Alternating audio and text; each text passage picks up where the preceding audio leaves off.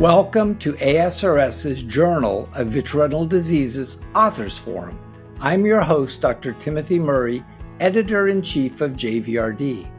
On each episode of the JVRD Authors Forum, I will interview innovative retinal researchers on their studies featured only in JVRD and how these studies will impact our patients' care in our clinics.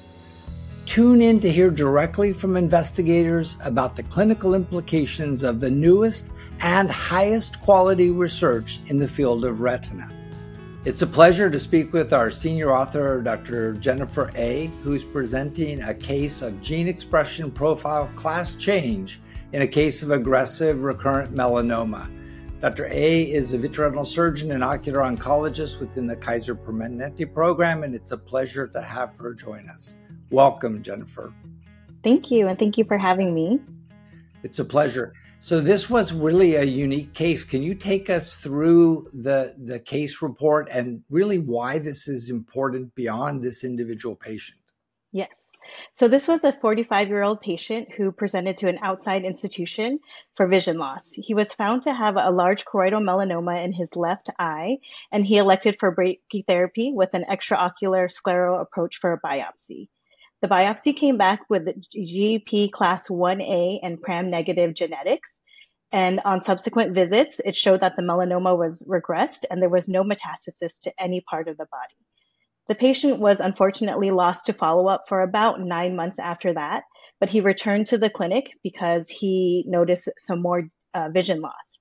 He was found to have radiation retinopathy, and because the eye was still really comfortable, he elected for medical management. He wanted to keep his eye, and he was feeling fine, so he only was using drops at the time. Unfortunately, over the next 6 months, he noticed that his inferior sclera in the left eye was starting to turn brown. And it was getting more and more brown over just a really small period of time. But he was very scared to go back to his original clinic because he felt maybe they would still suggest surgery and he just wasn't ready for that. So instead, he presented to our clinic for a second opinion. On exam, we noticed a blind, painful eye from a white cataract, neovascular glaucoma, and there was a brown lesion on the inferior sclera. The UBM showed a collar button lesion with extraocular extension and a total retinal detachment. At that time, we had an extensive discussion with him and we decided for enucleation. We discussed the case with Castle Biosciences and asked them to repeat the GEP, which they typically don't do in a melanoma that's already been biopsied for genetics because we don't believe that it changes. So they, after discussing the case, they decided that they would do the genetics over again. The genetics came back with a GEP class 1B genetics, and PRAM wasn't reanalyzed. And as you know, that does show that he has a higher risk for metastasis at the 5-year mark than a class 1A tumor would. Brachytherapy is probably the most common primary treatment for a ciliachoroidal melanoma like this. So he had the right treatment approach. And it sounds like he had recurrent disease with extraocular extension. Was it possible to know if that was through the biopsy site or was that an inference of the presentation? Do you have any idea?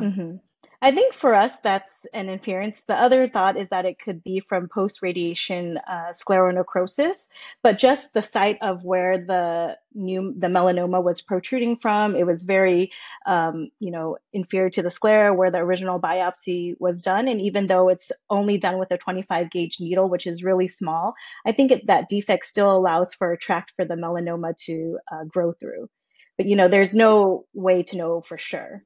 Right. And one of the things that's interesting too with a case like this is that when you biopsy first and you plaque over the biopsy site, there's some feeling of assurance that you're radiating that potential tract anyway. So we've really thought of people that get biopsied without definitive treatment in a different way from people that get biopsied at the time of definitive treatment. And can you give me an idea of how often do we really think that patients can have recurrence of melanoma after brachytherapy? Is that a common event? Is that a rare event? What do you think? It's pretty uncommon. Some retrospective studies show it's really from anywhere from 1% to 17, I think is the highest that I've seen within 5 years. But usually within 1 to 2 years, you're going to see not really, people don't think it's a recurrence, but rather a failure of the brachytherapy in the first place, either, because of poor positioning of the plaque during surgery. The tumor was huge. This one is a lot bigger than Com's study was. Um, but it was still, what we want to do when a patient doesn't want to enucleate their eye. And then the other thing I think that you've alluded to is how important it has been to follow these patients after treatment. Mm-hmm. So it seems to me that a major part of this may have been that loss to follow-up for this gentleman who wasn't getting ongoing care, because neovascular glaucoma and a blind painful eye, at least within our ocular oncology practice, is still a very rare event. So enucleation Mm-hmm. of blind painful eye is rare. So I think we need to remember that even though we've definitively treated these patients, they're kind of our patients for life. And I think that really behooves our practices and our patients. Do you feel that way also? Yes, I definitely agree. And I think, there aren't set guidelines on how often you should see these patients. And I think that's really important. In this case, the first time that the radiation retinopathy occurred for the patient was 9 months after the treatment, which, isn't even a full year. And most people think, oh, it's, within maybe right after the treatment, they're going to see them close up. But after that, they're like, oh, we can extend them out to a year. And really, that's probably too long of an interval. And then from the time that he was at his clinic and then he presented to us was only 6 months. And it's pretty, a huge rapid progression of the melanoma that it had extraocular protrusion at that point. So I think it's really important, especially early on after treatment, that you're seeing them probably every 2 to 3 months, and then you can extend. And probably lifetime, I probably wouldn't go beyond 6 months. And then tell me a little bit about the histopathology, because it's unique to have histopathology after brachytherapy. So what did that tumor look like in the lab? So it was still a solitary lesion, a melanoma that was arising from a melanocytoma. So that really solidifies for us that this wasn't a secondary melanoma that grew. It was the same tumor. I don't think we could really know if this was a recurrence versus, it just wasn't fully treated. But I think with the class change, that also brings in another interesting point. If it was a recurrence versus a failed treatment, why is there, a class change there? So what do you think the class change signifies? There's been some discussion that Mm-hmm. aggressive residual tumor shows a more mutagenic phenotype, so Mm-hmm. more like a class 1B or class 2, and you select for that failure profile when there is failure. That seems to be potentially what could have occurred here, correct? Yeah. I've never been in the lab, so I don't know exactly how they do everything. But, looking at the first studies that were done, it did show that even if the tumor is heterogeneous, that even if it only had 25% of the mutations were class 2, it still was classified as a class 2 with their machines. So I think that's really important, that even if there's a very small, 25% of a tumor, the genetics that's really small, they still classify it within the higher class. So, if this tumor at that time had class 1B genetics, even in a small portion, you would have hoped that it was classified as a 1B and not. And so the other thing you can think about is, when you have a recurrence of the tumor, is it because the genetics are changing, and especially because this is really aggressive, is that why there's more mutations occurring, and then now the genetics of the tumor has gotten worse? Or is it or is it a fact of the radiation? You radiated the tumor, more mutations occurred, and then it became a worse prognosis. It's hard to say. And then for gene expression profiling, of course, Castle Biosciences is the lab that handles that. And as you noted, they don't routinely want to retest, but maybe these are exactly the eyes that benefit from a reevaluation of GEP, either for evidence of metastatic disease or recurrence or an independent new tumor. Is that sort of your approach to these eyes?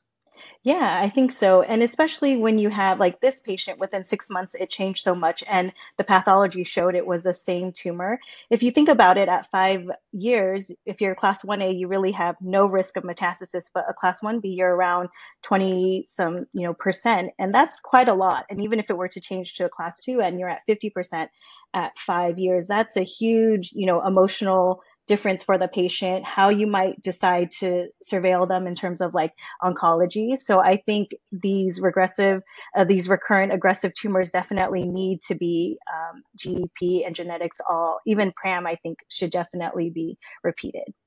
So it's interesting because there's been some discussion about collapsing class 1 and no longer subdividing 1A and 1B. But I think your experience and this experience from this patient suggests that differentiation is really important. So I'm very hopeful that Castle Biosciences does not stop reporting 1A, 1B, because I think that has some significant historical ties to information, and it has been very valid within our clinical practice. And I think, you've seen it. If you're an older patient and you realize you only have a 2% at 5 years versus someone who has a 20%, are you going to do as much, CT testing if you don't have the body, habitus to stay inside the CT machine or the MRI machine, whatever it is? Are you going to go for that extra imaging if you know your risk is much lower? And I think that's really important.